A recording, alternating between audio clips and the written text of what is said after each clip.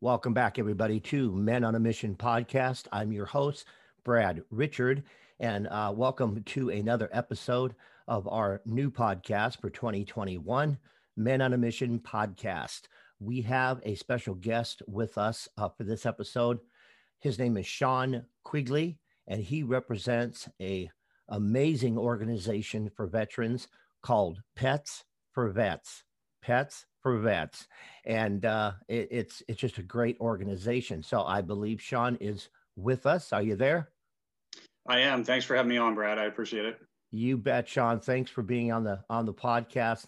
Um, I didn't get a chance to ask you before. We were talking before we went on air. Are you Army, Air Force, Marines? What branch were you in? Yes, I served 4 years active duty in the Army. I was a medic, the First Army Division, Second Infantry Division. Awesome. Okay, well, I worked with you guys a lot because I was 7 years Army, and I was a military police officer.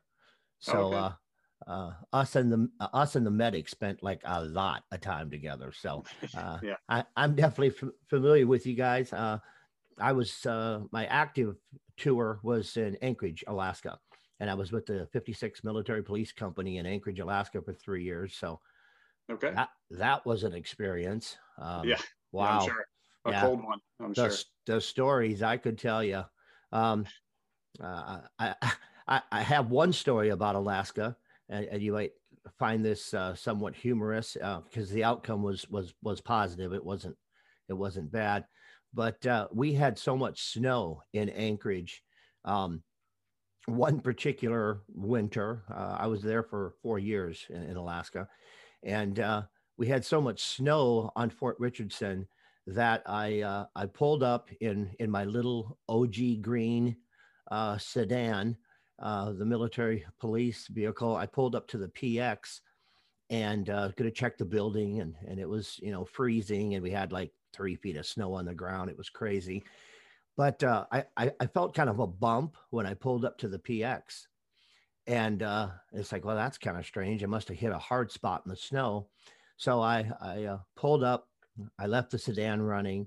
I went and did my building check, my perimeter check of the PX, made sure it's secure and everything, and came back, got into the sedan, and started to pull away from the PX, and there was this bump in the snow, and it started to move, and I was like, "What in the world is buried in the snow? It's moving."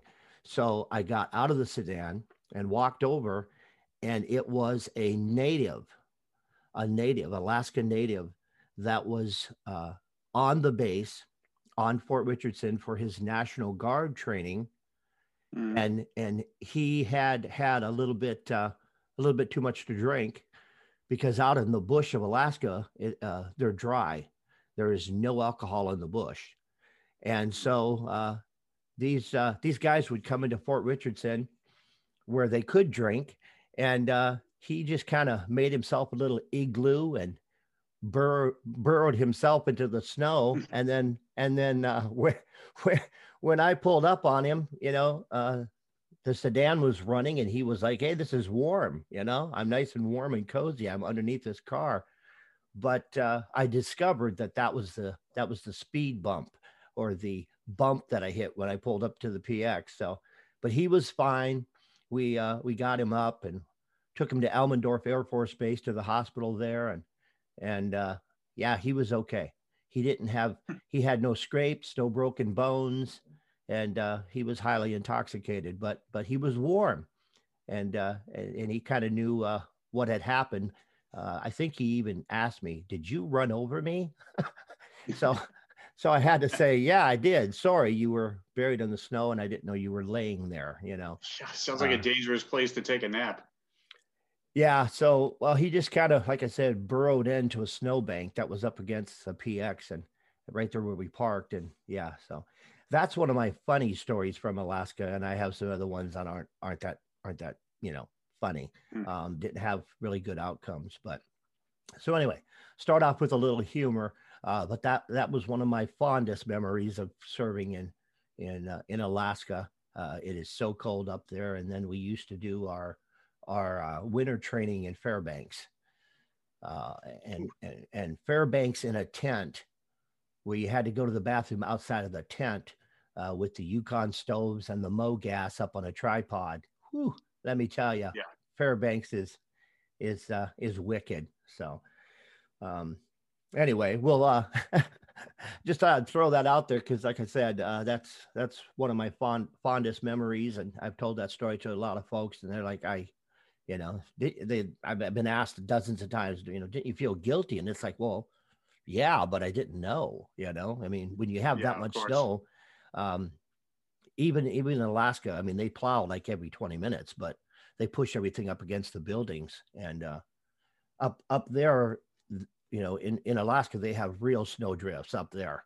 They're huge. So, Yeah, but but I'm really excited to have you on the podcast, and you are connected with or affiliated with the organization Pets for Vets, and I'm going to go ahead and just turn the mic over to you and tell the listeners about the organization, when it started, and the mission that this organization is on, and what they're doing for our men and women out there serving our great country. yeah, so thanks for that. And just before I even jump into it, just thank you for allowing me as a representative from Pets for Vets to have time on your podcast. It's very important for us to get our name out there so veterans know we're here, also so potential volunteers know we're here, others who might want to help the organization know that we're here. So thank you very much for that. So about, I guess it was about 10 years ago or so, I had a buddy of mine who contacted me, and he said he had received a contact, phone call, some emails from a group called Pets for Vets. And it was really kind of a good timing for me because I had been looking for some avenue to help veterans during my time off from work.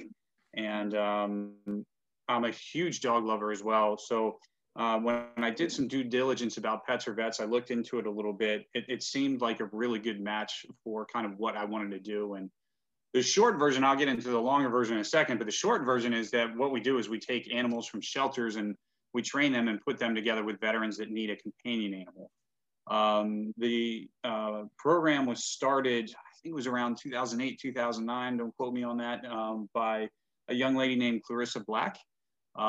She is a fascinating lady because she's one of these people that, like, if you've ever seen the dog whisperer guy and some of the other animal trainers that you see on TV, they just seem to have this additional sense and this additional connection with animals. She's one of those type of people.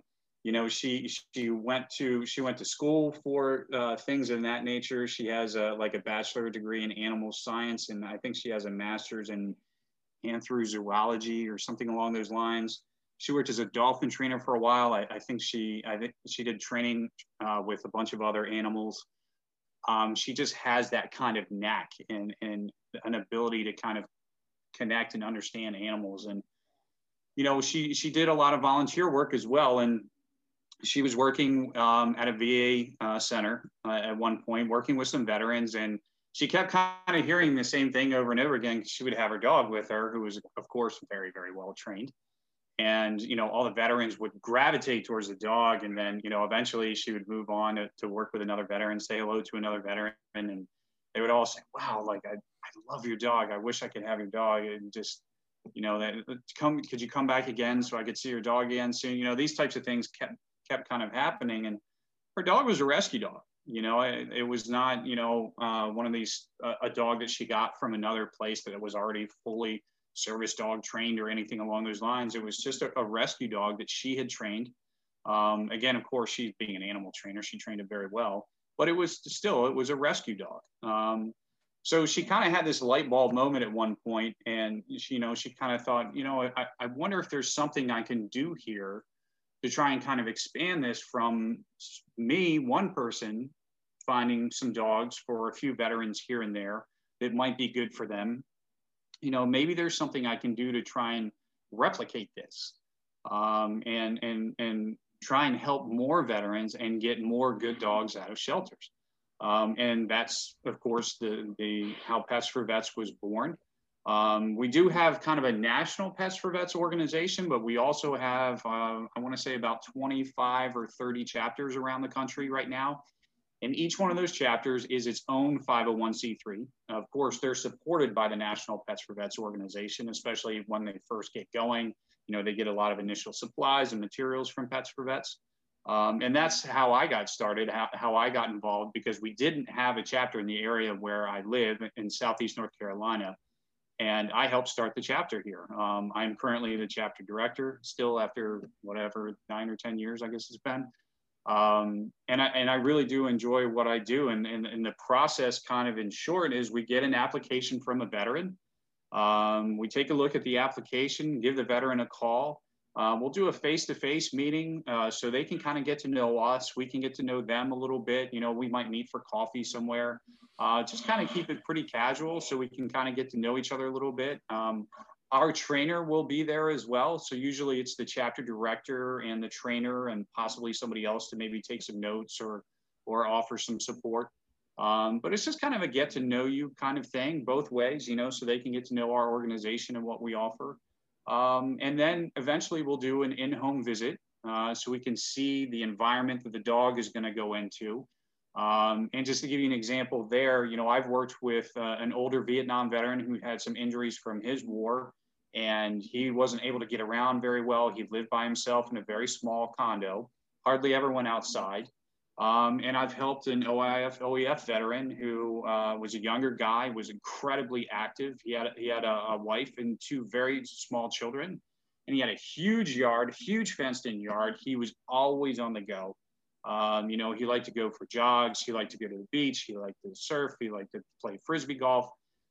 So, you know, there's 2 completely different situations that we're looking at when you look at something like on those kind of ends of the spectrum there in terms of different situations that the dog is going to be going into that we need to try and find for them. So kind of once we get to know the veteran fairly well, once we get to know the situation the dog's going into, we start kind of building a profile of the type of dog that we're looking for that particular veteran. And then at that point, then we start going out to shelters in our area, and we start looking through shelters and trying to find a dog that matches that profile.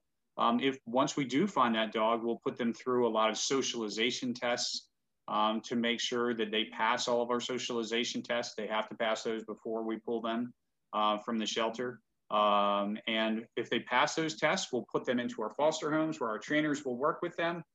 We get them up to speed as far as their training is concerned. We make sure that they're healthy, they're up to date on shots, they're microchipped, all those necessary things to make sure the dog is completely healthy and ready to go before we have match day. Once they're all ready to go, we'll schedule match day with the veteran.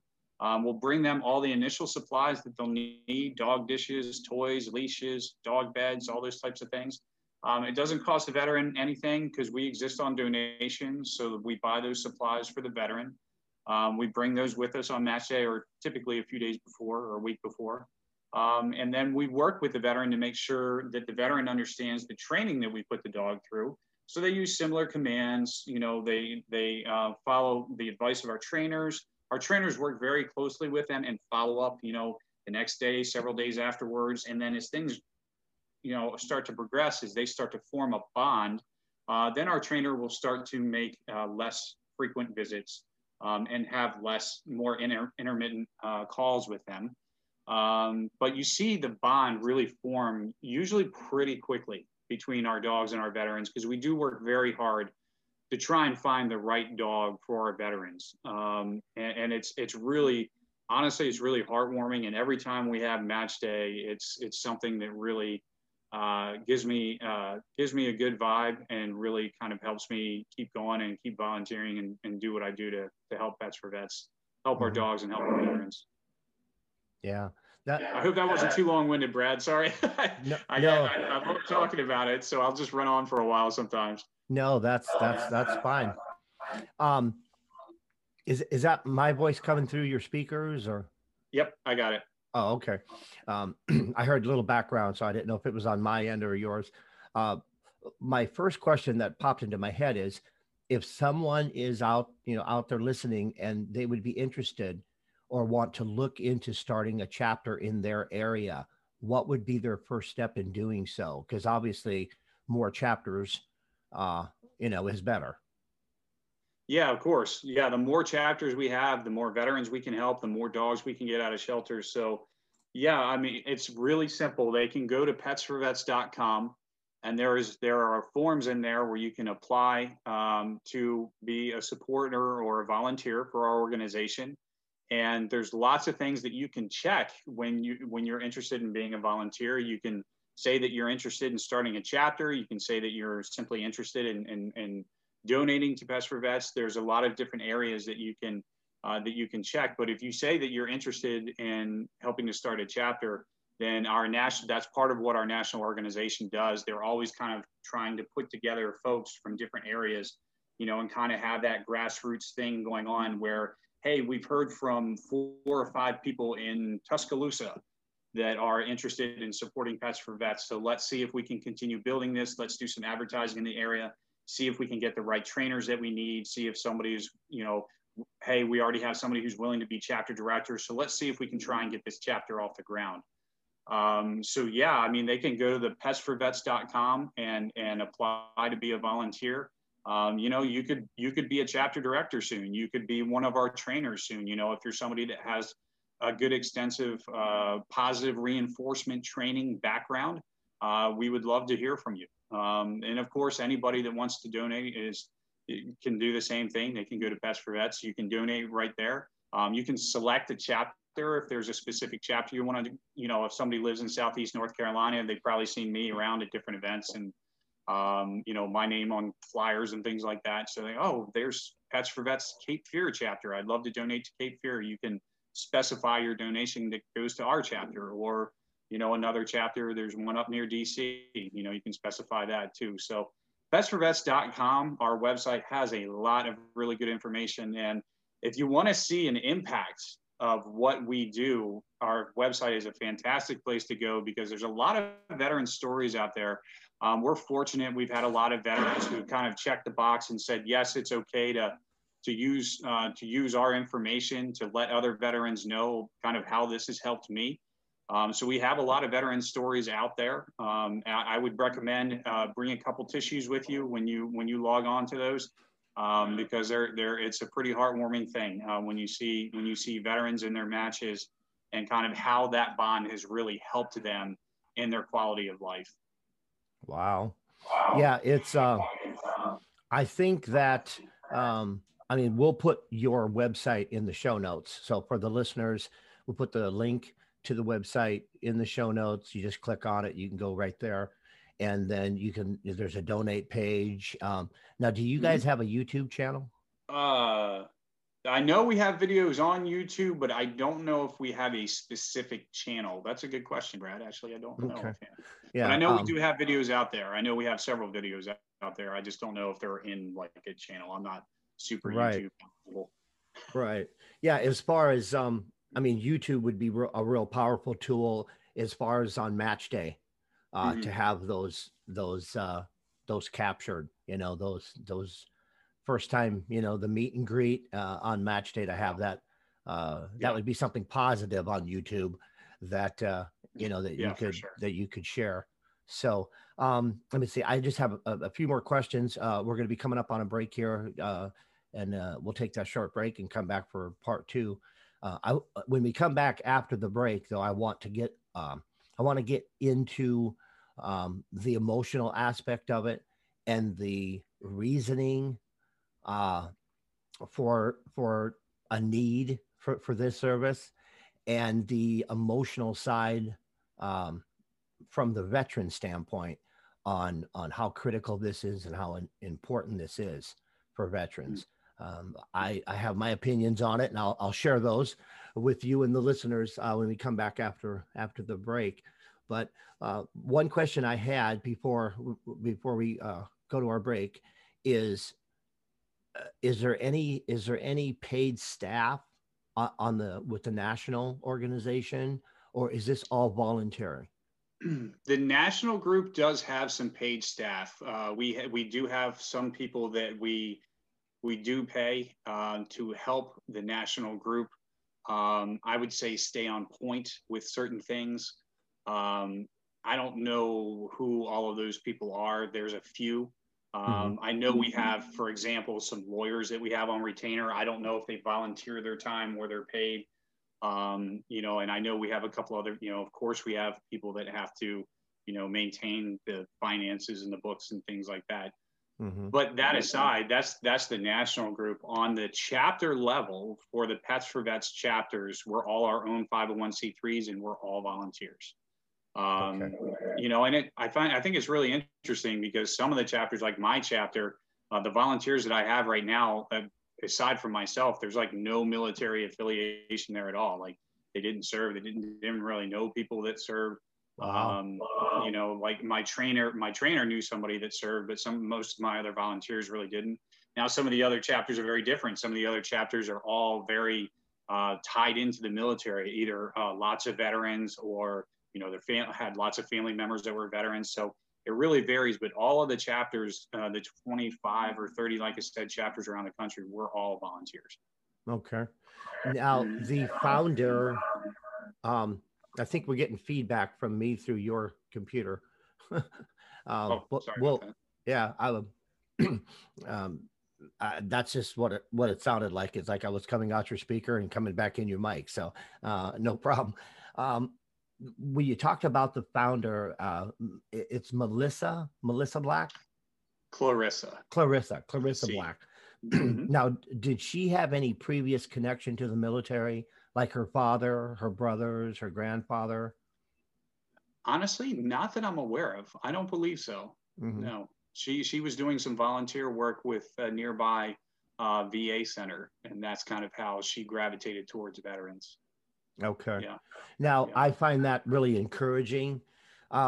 People outside of the military stepping into a service for veterans where they have no personal connection with veterans. And I find that very encouraging, very inspirational.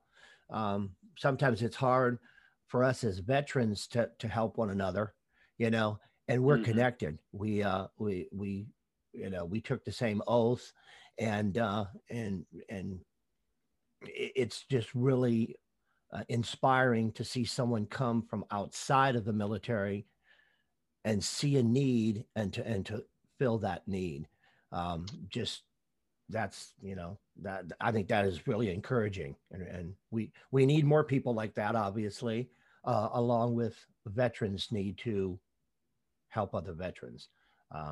That's the purpose of my podcast, obviously. So we need more people helping other people is my point. So did you have any last point you want to make? And then we're going to just jump to break. No, just that I couldn't agree more. I'm so thankful to Clarissa that she recognized that she had an ability to help affect in a very positive way the veteran community.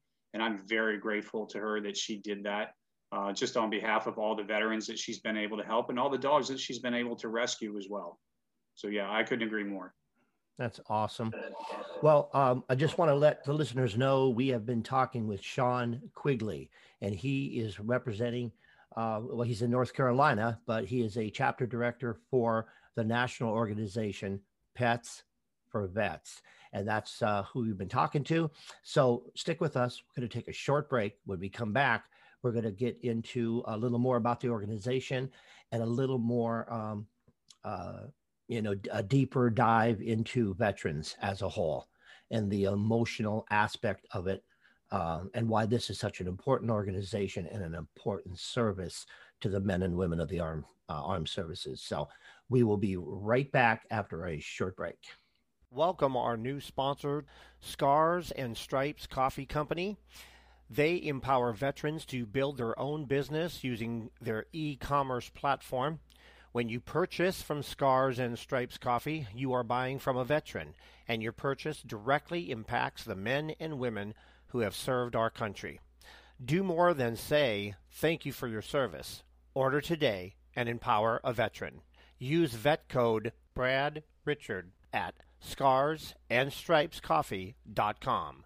That's scarsandstripescoffee.com. Welcome back, everybody, to the Men on a Mission podcast. I'm your host, Brad Richard, and my guest with me today is Sean Quigley from Pets for Vets. And we are back from our short break. So he kind of told you a little bit about the organization and told you all the amazing things that this organization is doing. In the second part of the episode, let's get into, I think everyone is aware that the veterans, there's tens of thousands of veterans that are having a hard time and they're struggling with many different things. The suicide rate it's published out there, 22 a day. That fluctuates and changes, but on average, it's about 22 veterans a day are committing suicide. Your organization and your service, Pets for Vets, I think is a monumental tool to help reduce those numbers, because when it comes to whether it's cats, kittens, gerbils, hamsters, dogs, pets take people back to their childhood. And my previous podcast was all about your little me, your little person within you, and how so many answers to our adult questions can be found in the past with our little selves. I think our little people really play a major influential role in what we do or don't do as an adults. And it causes a lot of frustration, a lot of disconnect, a lot of discouragement, and a lot of despair. And when you're talking about pets, for example, to match a vet with a dog, and for that vet to receive unconditional love, and for the pet to respect the vet when the vet, gives him a command and does what he's told, and then he gets rewarded. I think there's an element there that when it comes to the vets, it's an element of going back to childhood, because most kids had a pet when they were little, and it was their best friend. They went on walks together, they went fishing together, they went to the park and played ball together. And so do you see that aspect when it comes to healing and supporting vets, where it gives them something to take care of and to keep safe and to get love back, give love to the dog and love back from the dog? Do you see that kind of playing out? Yeah, I see a lot of what you're talking about in our matches. I've never thought about it in that way. And I'm probably not around them enough to go that deep into the psychological part of it. Mm-hmm. But what I can tell you, I can give you some examples. I matched a dog with a gunny that was just about done with his career. He had done a little over 20 years, multiple tours overseas, Purple Heart veteran, or was about to be exit active duty. So, had a Purple Heart, and, he had a 2-story townhouse that he lived in, and he typically slept downstairs on the couch. The bedroom was upstairs, but he almost never slept upstairs, because a lot of veterans can identify with this. He was very anxious. He had poor sleeping habits. When he did go to sleep, it was at very short, he'd get short blasts of sleep. He usually had weapons readily available because he was basically just, he was constantly on guard because of his anxiety, because of his PTSD, because a lot of the things that he had going on inside of his head, he was constantly on guard. So we had match day for him, And now this you know, is a bit of an extreme example, but what he told me is that that night he slept for almost 8 hours upstairs in bed. And that was the first time that had happened to him in many years. So right there, one of the things that you can look at is the massive quality of life impact that that has for him. And for whatever reason that is, I can't really explain it. Whether it's the fact, I call them furry battle buddies. You know, we in the military, we all had a battle buddy, right? At some point in time, whether it was when you were in basic or whether you were out with your unit or wherever you were, at some point in time, you had a battle buddy. So I call them our little furry battle buddies. Whether that's, you know, the fact that he had his furry battle buddy there when he was trying to sleep, maybe that made him feel the comfort that he needed to feel or lowered the anxiety enough so he could get that sleep that he needed. Maybe there was something else about it. You know, maybe it took him back to his childhood when he had a dog when he was a child, because he did have dogs when he was younger. And maybe, again, maybe there was some comfort level that he had developed when he was a child with his dogs. And again, he just felt that connection with his new match right away. So it allowed him to get sleep. But if you talk to anybody and they only got an hour or two of sleep the night before, and you ask them how they feel, they're going to feel pretty grumpy. They're going to feel pretty miserable. Their body's probably going to hurt a little bit. You know, things are going to ache a little more than they usually ache. It's going to be a little harder to move than it normally is. And you're not going to feel like you have a lot of concentration. You're not going to feel like you have a lot of focus, etc. Well, compare that to when you get a good night's sleep. When you get 7, 8+ hours of sleep, all of a sudden the world doesn't seem so bad. You know, your body doesn't hurt as much. You can focus a little more. You can think a little clearer. You know, it's just, it makes a world of difference in terms of your quality of life. And for him to tell us that meant the world to me. You know, I have poor sleep patterns myself, and so it's very easy for me to talk about that because those are all the things that I experience. I regularly have, you know, my body hurts all the time because I'm not getting the sleep that I need to get. I can't focus as much as I need to. I can't think, you know, I call it fuzzy brain. I'm not clear when I'm thinking a lot. And, you know, and I hear this from a lot of our veterans, you know. Something else that, another example, I did a match with a buddy of mine. He was a Purple Heart veteran as well, and he isolated a lot in his home. And after match day, it was about a week or two later, I was hanging out with a buddy of mine who owns a gym, and I'll just use his first name. Here comes Matt. And Matt has his dog with him, and he just comes walking into the gym just like as happy as he could be. And he was like, "Hey, check out my dog. Look at what my dog can do." And he's like, you know, he's taking the dog through all the commands that we taught him, and he's not paying attention to anything else. All he's paying attention to is his dog and his relationship with his dog, right? He's not looking for egress points. He's not worried about that car that just pulled into the parking lot. He's not worried about that pile of trash over there in the corner of the parking lot and whether that's got an IED in it. You know, I mean, he's not thinking about those things. He's focused on his dog, and he's out in the community.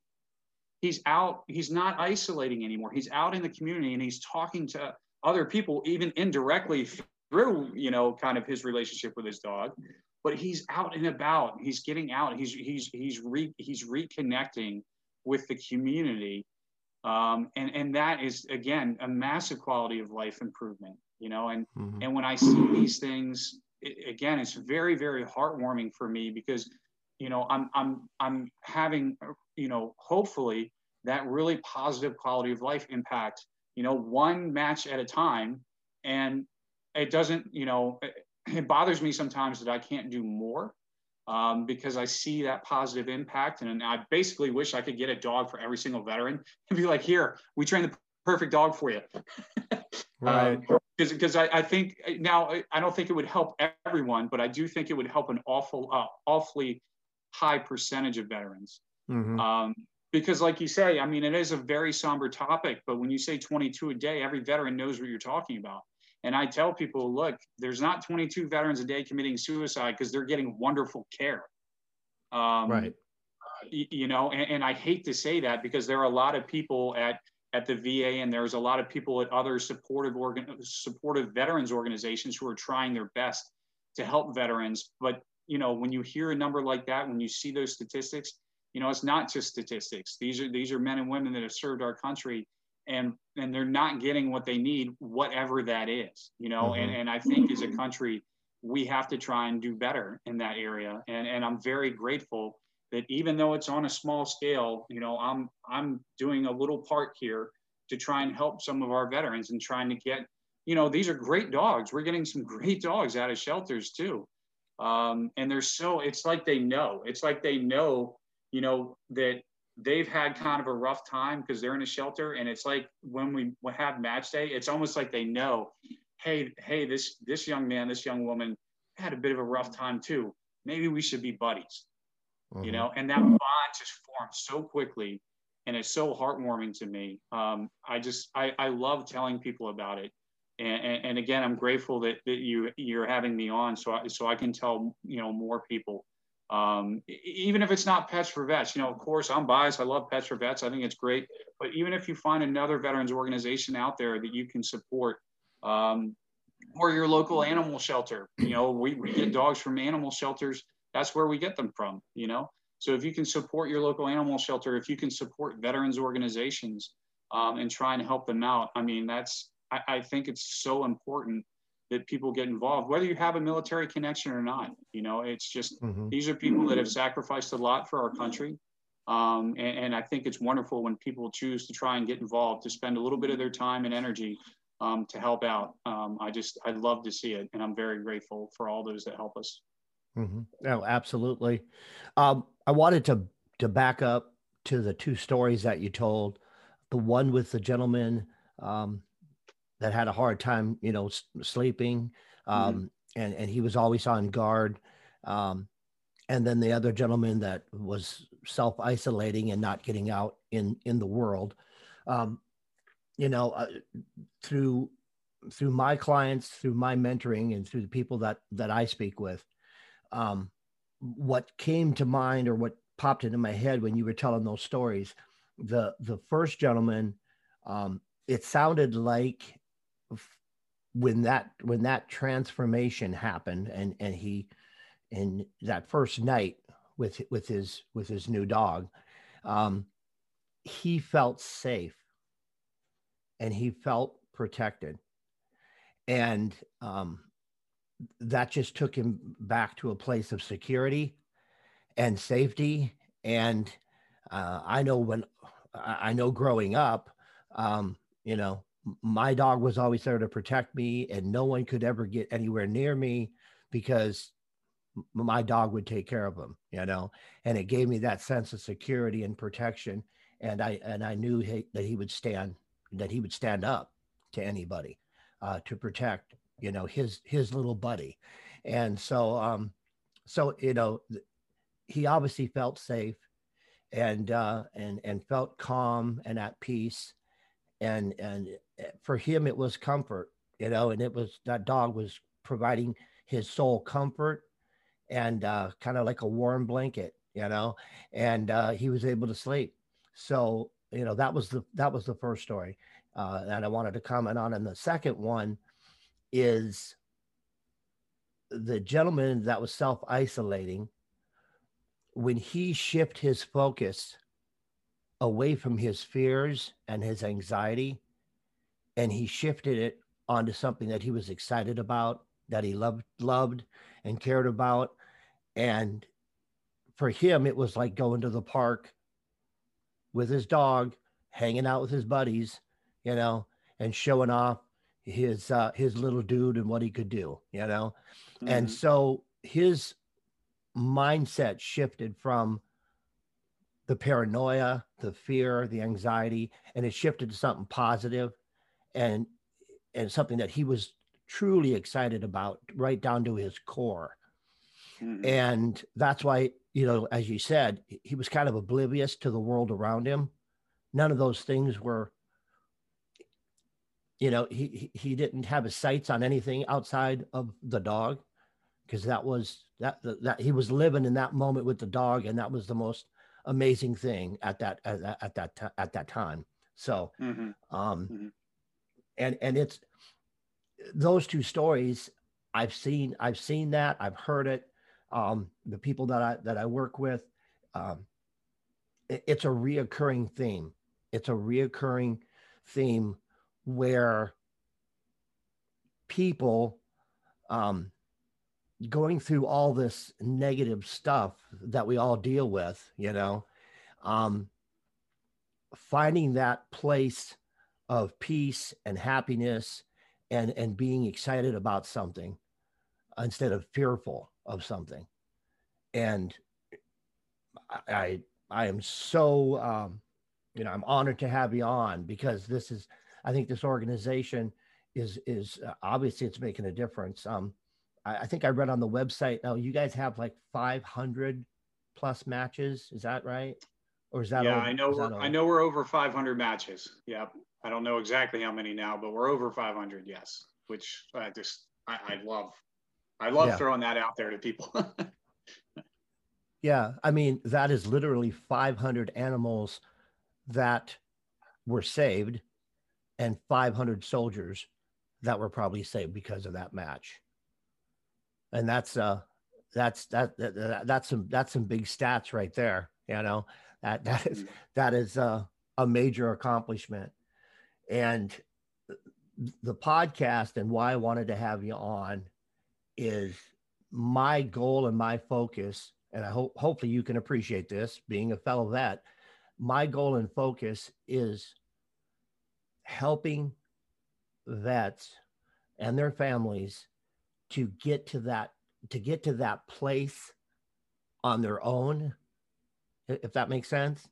Mhm. To get to that place of peace and calm and strength, and to find something inside them that makes them feel like your friend that brought his dog to the gym. You know, Mhm. um, Mhm. at the time that might have been his only thing he was excited about in his whole life, was that Mhm. dog. And so, my goal is to help vets get to that place, maybe without a dog. I mean, if they can do it with a dog or a cat, or they can do it with a pet, that's great.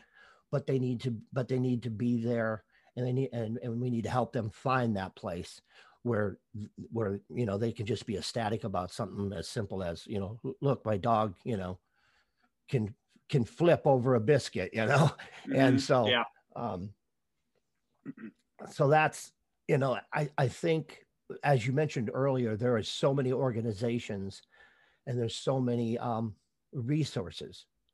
uh, I reached out to probably a dozen different national organizations, national veteran organizations, and to be honest with you, I got Mm. very little response, because they're so big. Mm. They're so big, and they're kind of a bureaucracy, I mean, and they're very big. And that was probably part of the reason why I didn't get a lot of responses back. um, but I simply asked them to let me help in the way I can, you know Right. um, Right. your organization was the third contact that I made. The third one, well, you were the first one to respond, but since then I've had two other Mm. organizations respond. And my goal is not to take away from your organization or any other huge national organization. It's to find a blank that find a blank and fill it, Mm. because there's a lot of veterans. Like you said, there's a lot of organizations out there, including the VA, but there's a lot of blanks that are being missed. And I Sure. think we need to fill every single one of them, and you know, and help in any way we can. And your way is one way, but it is a great way, I think, because it Yeah. really gets to the core of who the veterans are. And hey, it gives them something to protect, and that's what all of us really want to do. We want to Mm-hmm. protect and defend, and we want to be strong people. So, Yep. um, Agreed. what what are the last few things here that you would like the listeners to know about the organization? Um, any personal story that you have, or any emotional, real message that you want the listeners to understand how important this is? Yeah, I just, I mentioned it earlier. I think this is very important for people who, I mean, obviously, if somebody's listening to this podcast, they have some interest in supporting either veterans or maybe their local shelter, something along those lines.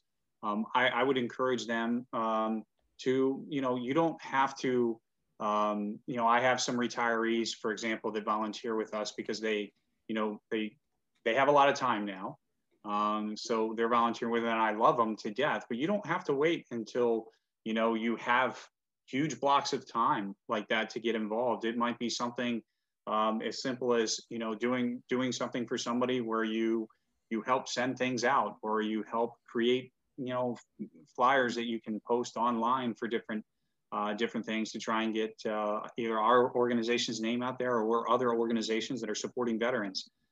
And you don't have to. It doesn't take a lot. If we have several small numbers of people here and there that are willing to give an hour, a couple hours a week, that adds up. And if you have somebody who's kind of organizing that and pushing it all in lockstep in the right direction, then you can really affect change. And you can have a very positive quality of life impact on a lot of our veterans and a lot of great dogs that are out there in our shelters. So, I look forward to having more volunteers coming into our chapters, and I appreciate all the volunteers we have because they do great work in supporting our veterans and finding great dogs for them. There's a ton of information on our website, petsforvets.com. I would encourage people to go there. Again, there's a lot of veteran stories out there. You can see different chapters around the country that have done different matches. Again, have some tissue handy because it really is heartwarming to see the change, the positive change in a lot of these veterans' lives. And they might go from like my buddy Matt, that is somebody that was doing a lot of isolating to now he completes a lot of daily living activities that he didn't before. Going out and interacting with other people. Just taking their dogs for walks a lot creates those little hey, how you doing? I saw you yesterday. Yeah, that's a great dog you got. And next thing you know, they're talking with their neighbors, every couple of hours when they take their dog out for a walk. That little interaction can be something that helps save someone, and you really don't know what somebody's going through. And obviously the veteran community is really, really affected by the long wars that we've been going on, the multiple deployments a lot of people do, and it's had a huge negative impact. So something like our organization or other veterans organizations that are working to support our veteran community, try and get involved, try and support. Even just send a note or a letter. Hey, thanks for what you do. I love it. I hope to see you guys at an event soon. Any of those things could be helpful. And of course, a podcast like yours that reaches a lot of people, Brad, again, thank you for having me on so I can talk more about Pets for Vets and get the word out there. You never know. Maybe this podcast has somebody that contacts us and eventually gets a match, and maybe that saves a doggie and maybe that saves a veteran. So thank you for Absolutely. that, and thank you for everybody that listened to us today. I appreciate it. Absolutely. You are more than welcome. um, I think my volume's up again. It's bad enough I have to hear myself once, but if I have to hear myself twice, then it's then it's just over the edge. But um, yeah, you're very welcome. It's been a complete honor to have you on the podcast. The previous podcast, when it was the Man at 50 podcast, um, reached about 36, 37 countries, including the United States. Um, but we have men and women serving in our military all over the world, and I hopefully that it reaches some of them or their family members overseas, um, and provides them some information and some hope. You know, um, I'm going to wrap up here because we're right at the end. But I had just a couple other questions, real quick. And once again, for the listeners, in the show notes, we will have petsforvets.com. We'll have the link in the show notes, and you can just click on that and head on over and get all the information and hopefully get involved with this great organization. But when you are looking at a vet, and helping them to set up a match, okay, for them, are you doing this only with soldiers that are out of service now, or are you doing this for soldiers that are currently serving? Yeah, that's a great question. We typically don't work with active duty, but I do say typically because, of course, everything is situational, right? If Hmm. somebody is, for example, like the gunny that I just worked with not too long ago, now he was right at the end of his career, so he was not going on any more deployments. He was on his last set of orders. He was about done, so we have no problem working with a guy like that. If somebody else maybe is non-deployable for whatever reason, then that's somebody that we might be able to work with. But typically, we only work with veterans. We're trying to not create a problem where, for example, if I have somebody who, is in the infantry and in the army, they're going to get deployed pretty frequently, and what are we going to do with the dog? So before we even place a match with that particular soldier, we have concerns. Hmm. And we don't want to create a problem. We don't want to make anything worse. And that could be something that causes difficulty for them because maybe they're really worried about what happens with the dog. So we just kind of want to stay away from creating any issues. We want to do everything we can to try and help. And most of what we see there is people either at the end of their careers, non-deployable, or just working with veterans. So Okay. that's a really good question. But I do say any veteran that believes that they could benefit from having a companion dog is more than willing to apply. One of the other questions I get from a lot of veterans is, do I have to have a diagnosis of PTSD or TBI? Do I have to have a physical injury? Do I have to have a Purple Heart? Do I have to have, whatever? And all you need is a DD 214 that showed that you served and your belief that you could benefit from a companion animal. And if we have a chapter in your area, we will do what we can to try and help. Hmm. Excellent, excellent. Sean, I really appreciate you being on the podcast today. It was great to have you. Uh, what I would love to see is, and I don't, this might be happening already, but I would love to see the chapters that exist now visiting some VA hospitals. Do you know if has that happened? Um, has any of the chapters actually, kind of taken in like a few dogs to visit vets that are in VA facilities? Well, it's a little different from VA to VA about kind of who they're willing to work with and who they're willing to have come into their facility. Right. I hate to say that. I'm not trying to throw stones at them because again, I know they're doing what they can to try and help veterans, but there are different rules, so it's not hard and fast across the country. What I Hmm. can tell you is that, for example, we did a match with a veteran about a year and a half or 2 years ago, and he kept his dog in training. Now, he did this on his own. He took his dog all the way through therapy dog training, which we don't do, but he did. He worked with our trainer to continue that training. And then he went to the local VA and asked if it would be okay for him and his therapy dog to go to our particular VA and work with veterans there, and they approved that. Exactly. So that was something again that I'd love to see, that because that was, we worked with a veteran and we helped him, and then he paid it forward to other veterans in our area on his own, and I love to see that. So I know that happens at certain chapters around the country where stories like that. Some of our volunteers, some of our trainers have done the same kind of thing where they've gone to their local VAs and asked if it's okay for them to bring in a therapy dog to work with veterans. So it's kind of happening on a case-by-case basis. But yes, that is occurring in our different chapters around the country. Yes. I think it's a stronger approach to healing, and that soul, connection, Mm. far greater than any kind of narcotics or any kind of prescriptions. Those are important. I get that, but reaching into their hearts and letting them cry and letting them feel something for the first time in a long time, maybe Mm-hmm. letting them feel something, and being there, and sharing that positive experience with them. Yeah, that's an important step in the right direction, I think. So Agreed. we're gonna leave it at that.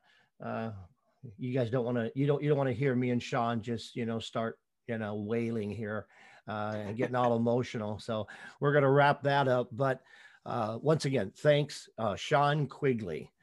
He is with Pets for Vets. Please check out this organization. Donate if you can. This is something you can donate to that is actually going to make a difference. It's not just going into a big slush fund. It's going to actually go directly to vets, and it goes towards the materials and the dog dishes and the dog bones and that kind of stuff, and so it's going to go to a good cause. So donate if you can. Get involved in any way that you can. If you are interested in starting your own chapter and you are in an area that don't have a chapter, then think about doing that as well. There's so many ways you can get involved. So I just encourage you to do that. So check out the link in the show notes. And any last word for the listener, Sean? And then I'm going to let you go, and we're going to scoot out of here. No, just to say thank you very much for having me on. I appreciate it, Brad. You're very welcome. All right, folks, that's going to wrap it up for this episode of the Men on a Mission podcast. And I want to thank you for listening. Please tell your friends, family, coworkers, anyone that is connected to the armed forces of the military here in the United States of America. We want to thank you for listening. And we'll be back in a couple of weeks with another episode of the Man on a Mission podcast. But make sure you listen all the way to the end, because like our last episode, we have a special treat that you can sing along to as we close out the show. But for now, I will let you go. I've been your host, Brad Richard, and thanks again for joining us on the Men on a Mission podcast. Bye for now. First to fight for the right and to build the nation's might, and the army goes rolling along. Proud of all we have done, fighting till the battle's won, and the army goes rolling along. And it's high, high, hey, the army's on its way. Count off the cages loud and strong. For wherever we go, you will always know that the army goes rolling along. From the halls of